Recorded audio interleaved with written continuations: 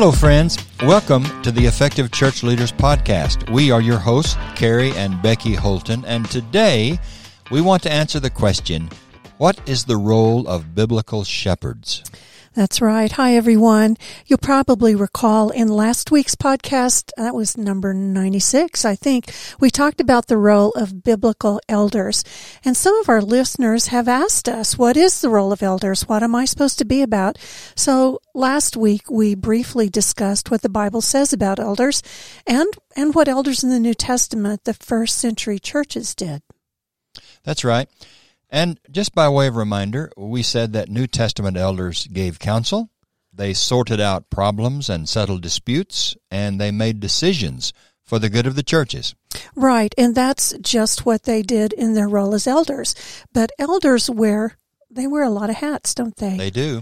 They wear other titles that also describe their roles, right? That's right, they do. To introduce the idea that you just raised, honey, we should remember that in the New Testament churches, elders were also called shepherds and overseers. That's right. And all three titles referred to the very same office in the early church. For example, look at Acts 20. There, Paul asks the elders of the church in Ephesus to meet him in Miletus. That's verse 17 of Acts chapter 20. And after they meet him there, he addresses them and says of them, keep watch over yourselves and over all the flock of which the Holy Spirit has made you overseers, to shepherd the church of God that he obtained with the blood of his own Son. That's verse 28. So from that passage in Acts chapter 20, we notice that Paul calls these elders overseers, and that one of their functions is to shepherd God's church. Yeah, and Peter made the same point that Paul made and uses the same language, if you remember. In 1 Peter 5, he exhorted the elders to tend the flock of God that is in your charge. That's what I'd call shepherding language, and to exercise the oversight. That's what an overseer does. That's true. So when the New Testament refers to a particular office held in the early churches by naming elders, shepherds, or overseers, it is referring to the same office. Right. So last week we talked about the role of elders, and this week we are talking about their role as shepherds. Mm-hmm. So let's get right into what their role is if they are considering themselves shepherds. You got it. Okay. Well, this metaphor might be a bit unfamiliar to most of us, the shepherding metaphor. We may not have had much exposure or experience in the world of shepherding a flock.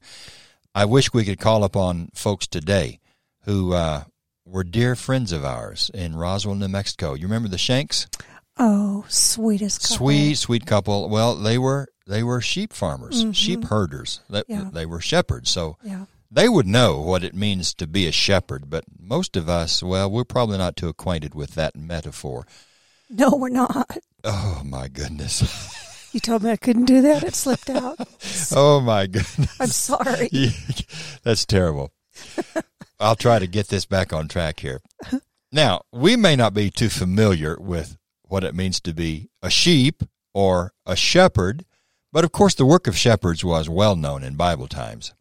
So let's begin by saying that the work of shepherds, in the New Testament, in the Old Testament anyway, the work of shepherds is to lead the sheep to water and pasturage. Essentially, we are saying that their role was to feed the flock. Right, and I think probably the most familiar passage for all of us that may be jumping into our mind right now when we talk about sheep and shepherds is that well-known, beloved passage, Psalm 23. Mm-hmm. The Lord is my shepherd, I shall not want. He makes me to lie down in green pastures. He leads me beside still waters. Beautiful, beautiful illustration. And the psalmist, I think, is just saying he does not want or lack for anything because the Lord is his shepherd. He knows where there is green pasture and pure water, and he leads his people there. And we also have from the prophet Jeremiah something similar.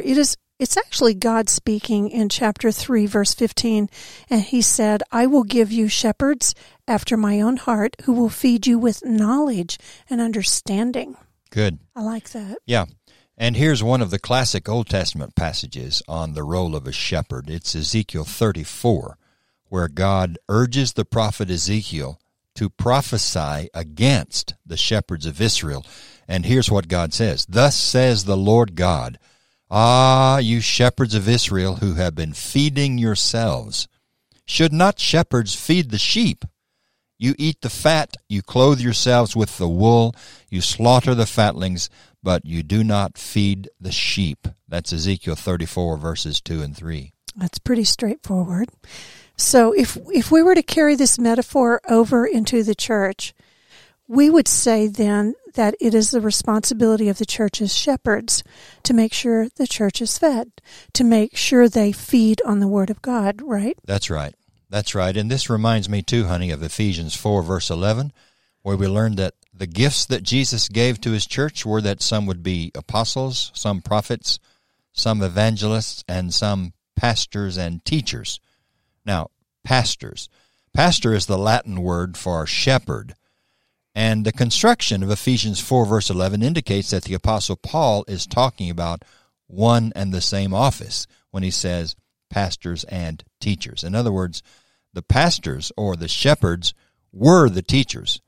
And by teaching, they fed the church. Right. So I've got a question for you. Oh, dear. Does this mean that a church's elders should be doing most of the teaching in the church instead of a preacher, say a preacher that they might hire? Because I do believe that in most churches today, the preacher or the minister does most of the teaching, most of the feeding. So are we saying that since they are shepherds, they should be doing most of the teaching? That's a good question. Well, thank you very much. Well, first of all, I believe the Scriptures teach that elders are responsible for ensuring that the church is fed. Good word. They can hire a preacher then to feed the church, as is often the case, but they are responsible for the feeding. They must make sure then that the preacher feeds the church a nutritious diet on the truths of God's Word. So, no, this does not mean that elders must do most or all of the teaching, or that they cannot hire someone to teach and preach for them. Now, having said that, it may be true that in most churches the elders have turned most of the teaching over to hired staff, and this is not a good thing in our opinion. Of course, preaching on Sunday morning or teaching a Sunday morning Bible class are not the only ways to teach.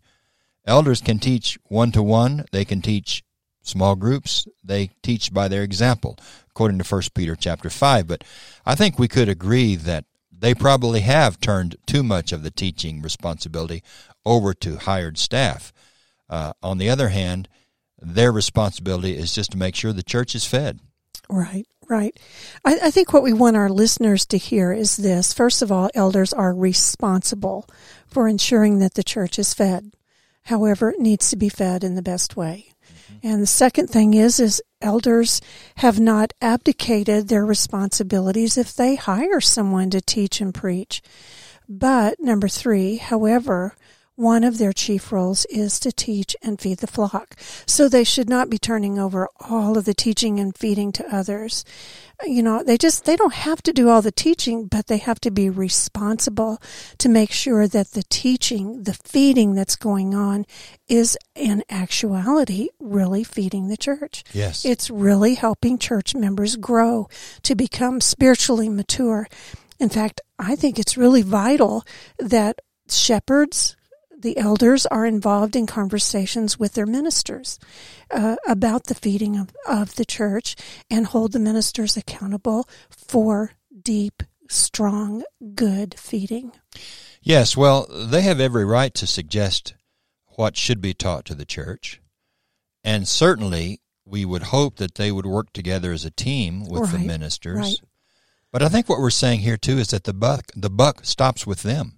Right. I mean, they have responsibility for the teaching and for what is taught. Right. But they can still hire others to do some teaching. It's just that they're responsible. Yeah, and I would say most of the time they should hire someone, because many elders are not trained and gifted at a lot of speaking and preaching and don't have the time to put into study that it takes to preach really good sermons and lessons that deeply feed people and help them to grow. But there just can't be that disconnect. Abdicate, I think, was the word you used earlier. Yeah. We hired them; they'll do it. It's not up to us anymore. It really is to make sure they're being fed something that is nurturing and helps them to grow and isn't poisonous. Well, one of the qualifications over in 1 Timothy 3 is that elders must be apt to teach. That's true. So they must be able to teach. But I think you raise a good point that it's okay to hire someone who may be better trained and better equipped to do some of the teaching than elders. And like we said, there are various ways to teach. You teach by your example. You go to a family's home and you talk about the Word of God, and you actually teach in a home situation. So teaching a Bible class on Sunday morning or preaching, those aren't the only ways to teach. Absolutely. We have made teaching, that term, too narrow. Yes. For what it means. We think it has to be stand up in front of adults. Right. And that is just one of many, many ways that teaching is done. It is a very important way. And oftentimes it needs to be done by someone that is using the gifts God has given them. Not everybody has that gift. Mm-hmm. But I think the shepherds have to be responsible for what is being taught. That's just so we agree on that. They're responsible. Yeah, they're responsible, and we also need to widen the definition of teaching. Good. What that means. Okay. Good. Well, on that note, let's move on to another function of shepherds. Okay. It is to protect the sheep against danger. And again, we might refer to Psalm 23 for this imagery, where the psalmist says, "Even though I walk through the darkest valley, I fear no evil, for you are with me, your rod and your staff, they comfort me." Then the psalmist goes on to say, "You prepare a table before me in the presence of my enemies." In the presence of my enemies.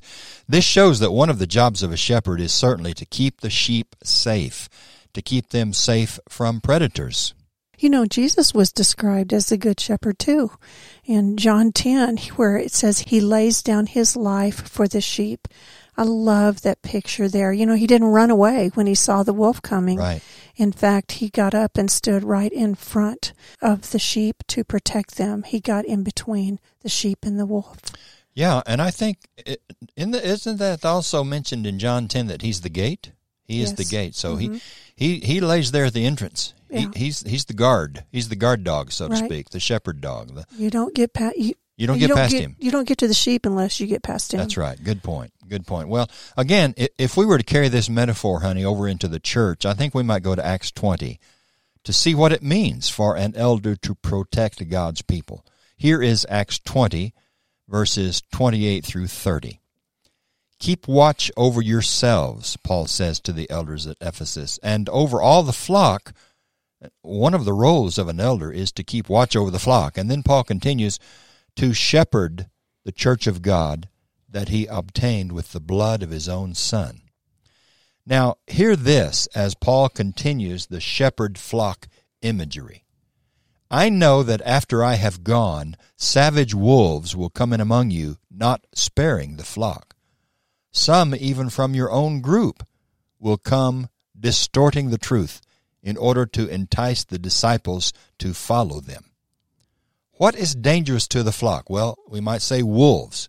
Well, who are the wolves? Well, according to this passage, those who would distort the truth, and some of those who would distort the truth can even be found in the eldership, who would lead people away. And we might say that the wolves are those who might be seeking a fan base of their own to get disciples to follow them.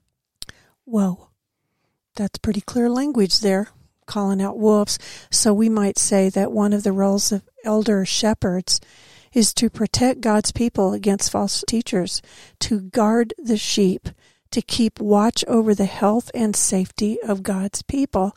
And that is so important. Very. Especially these days. Hey, these are serious and very important responsibilities. They are.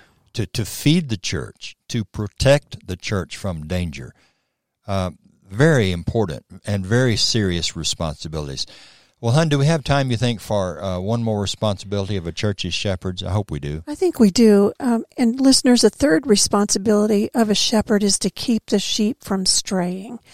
To hear this responsibility in passages that talk about how elders are to tend the flock, we can turn to passages like 1 Peter 5:2 and Jeremiah 23:1-4.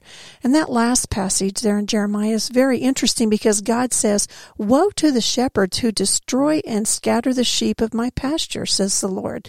Therefore, thus says the Lord, the God of Israel, concerning the shepherds who shepherd my people, it is you who have scattered my flock and have driven them away, and you have not attended to them." Mic drop. Yeah. You have not attended to them. You have driven them away. Wow. Yeah. That's very pointed language. Yeah. Very serious. Yes, and when we think about tending the flock, what does that mean, to tend the flock? Listen to Ezekiel 34 again, verses 4-6, where God castigates the shepherds of Israel. Here's what he says. "You have not strengthened the weak. You have not healed the sick. You have not bound up the injured. You have not brought back the strayed. You have not sought the lost." So they were scattered because there was no shepherd, and scattered they became food for all the wild animals. God said, "My sheep were scattered over all the face of the earth with no one to search or seek for them." That is such a powerful passage, and it's such a clear description of the kind of care and attention that shepherds need to lovingly and freely give to their flock, don't you think? I do. And so, to make this very practical, we have heard of church leaders, for example, who made every effort to tend or care for or stay in contact with their people during the pandemic. They would call the members of their church to see how they were doing. We've had friends tell us they got text all the time saying, "Let us know if there's anything we can do for you." They'd call them. They'd encourage them to participate in virtual Bible studies and worship. They would make sure they had what they needed, and especially that they were staying in touch with God. But sadly, we also heard of church leaders, elders who did not contact the members of the church, not even one time, in all of the 18 months of the pandemic. Isn't that sad? After reading Ezekiel 34, I wonder what God might say to those shepherds who made little to no effort to stay in touch with the members of their church family. Well, I think we know what he would say to them, don't we? I do not think he'd be happy. I think he would rebuke them. They were not tending the flock.